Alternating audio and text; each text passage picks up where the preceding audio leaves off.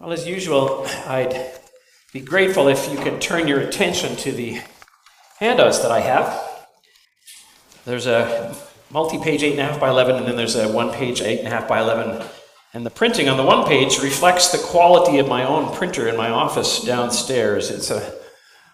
It tends to remember what was printed on the previous page as well as on the present one. We're looking at two Psalms today. As I said, Psalm 93 and Psalm 110. And as we come to look at these two Psalms, we are concluding our series on the Psalms. We began early in September by looking at different Psalms, and we focused a bit differently because the Psalms are being understood differently today than they were 40, even 50 years ago. Because scholars have come to realize what the early church and what Jesus, I believe, also saw, and that is that the Psalms are not arranged randomly, like pearls on a string, but instead, rather like a quilt that has been designed by a great-grandfather or a great-grandmother. It tells a story, and the order of the Psalms can be sequenced in such a way as a story is told. And if you were to compare the NIV study Bible of 2015 with that prior to 2000, you would find that there's a whole difference. And that there's now kind of fresh insight that's coming into the Psalms and into the nature of God and his ways by looking at the sequencing of Psalms. So as we've looked at the Psalms over the past 3 months, we have spent less time looking at the individual Psalms and more time looking at the structure of the Psalms and seeing what God is saying, not only by what he says in the Psalm, but by what he says in the way in which, under the inspiration of the Holy Spirit, the Psalms have been brought together into a book. So today on Christ the King Sunday, as we come to the end of this series, we look at Psalm 93 and Psalm 110, remembering the question with which we were left last Sunday. Remember, last Sunday we came to the end of Book 3 in the Psalms, and we noticed that a crisis had emerged. God had promised that his son, that a son of David would be on the throne forever. And lo and behold, the Babylonians came and destroyed the kingdom and took away the king, and the king's crown was lying in the dust.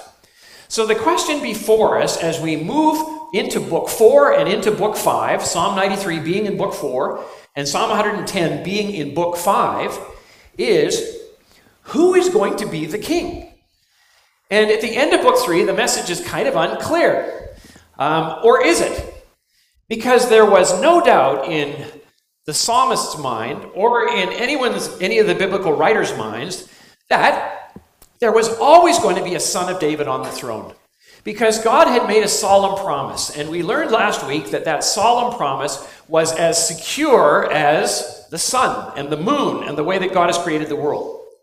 So there's as much chance of a son of David not ruling forever as there is the sun evaporating or the moon evaporating. Well, that is a remarkable claim. Just think about that for a minute. When I was a graduate student and in my former career as an Old Testament scholar, I would often look at what ancient Near Eastern people had written about their kings. People always like their kings, and they always hope that their kings will have a nice dynasty. So the Hittites would talk about how their king represents the sun, and long may he reign forever. But in order to find those writings, you have to be an archaeologist. And you have to dig one of those things up, and there are probably only about 100 people in the world that have ever read one of those things. And in a way, with ancient Israel, it was no different. Think about it. Here is this little kingdom, the kingdom of Israel, a little power between superpowers to the north and superpowers to the south. And along comes this bold claim, which we find in Scripture, that the king that God has put on Mount Zion is going to control the world. His wrath is going to be poured out, and people, nations will be judged by that son of David. Along comes Psalm 89, and things are looking grim. Things are looking as though that kingship may not materialize. So I want you to come on a journey with me as we move into books 4 and 5 of the Psalms in order to find the answer to the question, who is going to be the king of Israel? And Psalm 93 begins a series of about 6 or 7 psalms, Psalm 93, and then Psalm 95 to Psalm 100, that affirm what we already knew, what we saw in our banners when we had the children's lesson. Yahweh is king. So we read in Psalm 93, Yahweh has assumed kingship. And we're told that he is clothed with majesty, he has girded himself with strength. And just as we learned about the reign of David, we learned that God's kingship is as fixed as the world itself. It's not going to go anywhere. It's permanent. And so the psalmist continues in verse 2 by saying, your throne has long been fixed, you are eternal. Well, if that's such a thing to be taken for granted, if that's a foregone conclusion, then why do we have Psalm 93? Well, we have Psalm 93 because the psalmist knew what you and I experience, that sometimes it seems as though there is an alien force that is wreaking havoc with God's kingship. And you begin to wonder who really is in control. And so in verses 3 and 4, we find that the psalmist invokes ancient language about the cosmic waters. These are the waters of chaos that we learn about in Genesis 1:2, before God starts his act of generating light and of separating water from water and dry land from water. The cosmic waters have lifted up, O Yahweh. The cosmic waters have lifted up their voice, lifted up their roaring, more than the sound of many waters. This is the psalmist's way of saying, when I look around my world, it seems as though things have come unglued. And I wonder, God, if you really are the king. But the psalmist says what we know in our hearts and what we experience if we hang in long enough to see God emerge in his reign again, as we do in the life and death and resurrection and lordship of Jesus. Yahweh is on high. He is the mighty ones. And then the psalmist continues in verse 5 by saying, your testimonies are very dependable. Your commandments are very dependable. As for your house, it is well suited in holiness, O Yahweh, to the end of days. There's a reference here to God's testimonies. Well, we've just been moving and talking about waters. We've been moving up talking about a fixed earth. And now we're talking about God's words. You see, in the Bible, God's moral precepts and his commandments and his words are part of the fabric of the cosmos. Just as the world has been ordered, and God has fashioned the world in the way that he wants, so he has given us moral precepts that constitute order and that give us order. You know, God doesn't tell us not to commit murder because he's a party pooper. He doesn't tell us not to commit adultery because he's a party pooper. He gives us those commands because he knows that if we break those commandments, things go haywire. There is just carnage. There's this unleashing of insecurity and guilt and anger and sin and rivalry. So God's testimonies are dependable, and we need to be reminded of that. And we can be reminded of that when we think of God in heaven, well suited in holiness, reigning until the end of days. My friends, God is in control. The American author Lloyd Douglas, who is best known for his books, The Robe and The Magnificent Obsession, Douglas having lived from 1877 to around 1950, he used to tell how he liked to go and visit a violin teacher. This violin teacher just seemed to have kind of an enthusiasm and a kind of a godly wisdom that he admired. So one day, Douglas wandered into the violin teacher's office and he said, well, what's the good news today, sir? Well, putting down his violin, the teacher stepped over to a tuning fork suspended from a cord and struck it with a smart blow. Bong. This is good news for today, he said. That, my friend, is the musical note A. A all day yesterday. It will be A all next week and for 1,000 years. And of course, in saying that,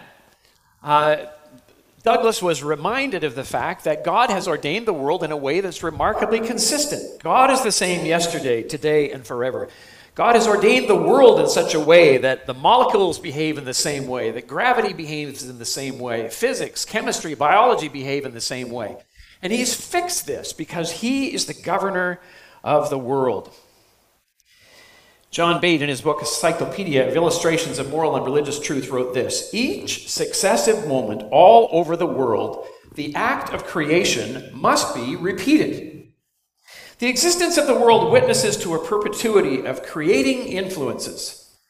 Active omnipotence must flood the universe, or its machinery stops and its very existence terminates. I remember being struck by that the first time I realized that God didn't just make you once. He continues to make you because your skin cells die and you have to have new ones that are generated. And the parts that make up you, in most cases, are not the same little parts that made up you a long time ago. They continue to be regenerated. So, my friends, God is in control. God is on high. And come what may, come the rising of your cosmic waters, coming the overflowing of those things that seem to make you and your surroundings, and indeed the whole world, nations at war, and so on, come unglued. Yahweh on high is mighty. So, friends, it seems as though we should be calling this Sunday not Christ the King Sunday, but God the King Sunday. Well, already in Psalm 93, there is a bit of a mystery. You see, in verse 1, it says, and scholars have long pondered this, Yahweh has become king. Yahweh has assumed kingship. Well, Yahweh's always been king. I mean, the psalm goes on to tell us that in the very next verse. Your throne has long been fixed. You are eternal. So the question that arises for us is, what is new and different about Yahweh's kingship now? And that takes us to Psalm 110. Before we go to Psalm 110, I want to give us a little clue about that conundrum. What is new about Yahweh's kingship? Last week, when we looked at Psalm 89, we realized that David's kingship seemed to be in peril. The covenant that God made with David seemed to be in ruins. Then comes Psalm 90. Psalm 90 is the only psalm in the Bible that is written by Moses. And Moses intercedes like he did when the Sinaitic covenant was broken. So with the Davidic covenant apparently broken, Moses comes and he intercedes. And Psalm 91 and Psalm 92 seem like God's way of saying, Moses, I've heard your prayer, and I'm going to do something about it. Stay with me for a second. Psalm 89, then we have Psalm 90, 91, 92. Friends, on the third psalm after Yahweh has assumed kingship, I can't help but see here, and I'm being a little bit allegorical, a parallel between this and the resurrection of Jesus Christ. Just as 3 days after the Son of David was put in a grave, so now Yahweh is proclaiming his kingship on that same interval when he brought Jesus back from the dead. And now Yahweh's kingship is something a bit different. It's the same as always, but it's been affirmed in a new way.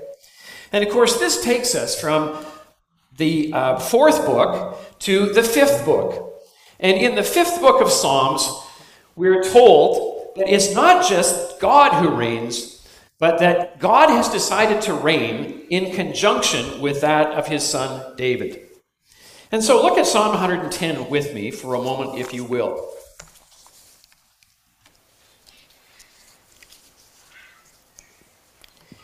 Let me remind us as we come to Psalm 110 what I've said already. That in Book 4, and you can read a little summary of Book 4 in your notes later on, that there's a question arising about who is going to be king. And it seems, according to Book 4, that Yahweh is going to be king. But then again in Book 5, Psalms 107 to 150, in which lies Psalm 110, David has reappeared on the scene, as it were. David has risen from the dead, as it were, and his kingship seems to continue. And so in Psalm 110, which is the most quoted psalm in the New Testament, David, whom we are told is the author of this poem, we're to understand him as the author, and we've been reminded week after week that David was not just a poet, but a prophet. Here, David gives an oracle. And David says, prophecy of Yahweh concerning my Lord. So Yahweh is saying to David's Lord, you've got David, you've got Yahweh, and then there's somebody in between the human David and the divine Yahweh. And Yahweh speaks to David's Lord, and he says, sit at my right hand until I place your enemies as a footstool for your feet. Yahweh will stretch forth your mighty scepter from Zion. Rule in the midst of your enemies. Friends, here we learn what we learned in Psalm 2, which was an introduction to the book of Psalms. That Yahweh exercises his kingship in conjunction with that of his Messiah.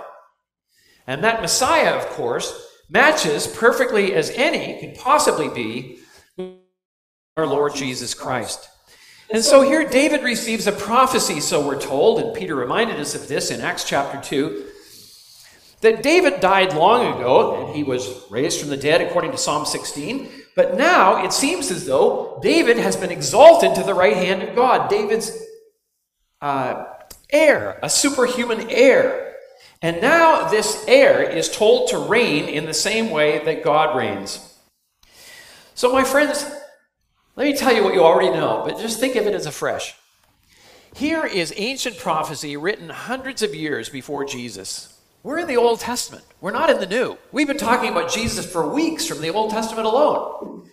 Here, David has a prophecy about one of his ancestors who's going to be superhuman, who executes the reign of God on God's behalf. That's the way that God wants it to be. That's the way that God has ordained it to be. So when Jesus appeared on the scene, it wasn't just kind of, oh, surprise, here's a Messiah, and he's the Savior. No, this is the way that God has ordained it from the very beginning. He planned that Jesus would be the agent of his reign on earth. And so we're right to look to the Lord Jesus and to look for his teachings and to look to his character as a way of shaping our lives, because when we look at Jesus, we look at God. So where do we fit into all of this? Well, we fit into all of this in verse 4. Where do we fit into all this? In verse 3 of Psalm 110. Your people will voluntarily enlist on the day of your armament, in holy garments from the womb of the dawn. To you, your youth are as the dew. I have to tell you, frankly, that verse is hard to understand, and its meaning has been lost to time. But what does seem clear is that the Lord is relying upon his followers, his people, to volunteer, to sign up, to join in the conquest effort of the kingdom. And that enlistment is voluntary and it's essential. And when we do that, we participate in the reign of God and we execute the reign of Christ. And we form a group that are like a refreshing dew to the Lord. Jesus is encouraged by our participation, as he often was with his disciples. Not that they always did it. Remember in the garden, Jesus wanted them to stay awake with me for a little bit longer, and they failed. But then he gave them the Great Commission, and we, as God's people, are to continue the reign of Christ, which is also the reign of God. My friends, we have a part to play, and that part to play includes affirming one more thing, and that thing is that Jesus, the Messiah, is also our high priest. You see, it would be kind of flattering if we had a king who said, why don't you come and conquer with me and march away? But no, Jesus was also declared to be a priest forever in the order of Melchizedek, in keeping with that which was promised to David. And of course, a priest is somebody who makes an offering before God on behalf of the people, and is someone who mediates and who intercedes before God on behalf of his people. And Jesus continues that mediator role on our behalf right now. And of course, he offered a sacrifice on our behalf to atone for our sins. And as we learn in the book of Hebrews, that Jesus continues to be our high priest, and he reigns on high. My friends, as I said last week, I hope that you find yourself encouraged by what you read from the Psalms. Because we're not reading Hittite documents about the reign of the next Hittite king. We're reading something that seemed as unlikely as a promise about a Hittite or an Aramean king who would rule forever. But lo and behold, Jesus came. He died. He rose again from the dead. He ascended. And he sits at the right hand of God to intervene on high. And his Davidic kingship continues in the same way that God's kingship continues. My friends, two things. I've mentioned them already. Let me just say them briefly again as I close. When the world doesn't seem to be in control, remember, it is. Even when countries are torn apart and terrible things happen, we can be reminded that God is still in control.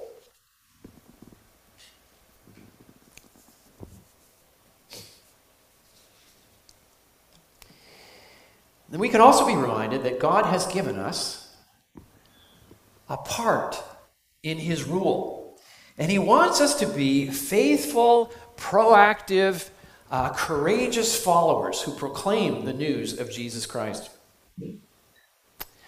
I watched the Santa Claus parade today, and I wasn't surprised to see that it even is have less to do with Santa Claus than it does with Jesus. Pizza had pizza slices on the parade, and the pizza slices were twirling around, and we had the Chinese society with their dragons saying "Happy Merry Christmas," which was lovely. But there was everything under the sun except Jesus.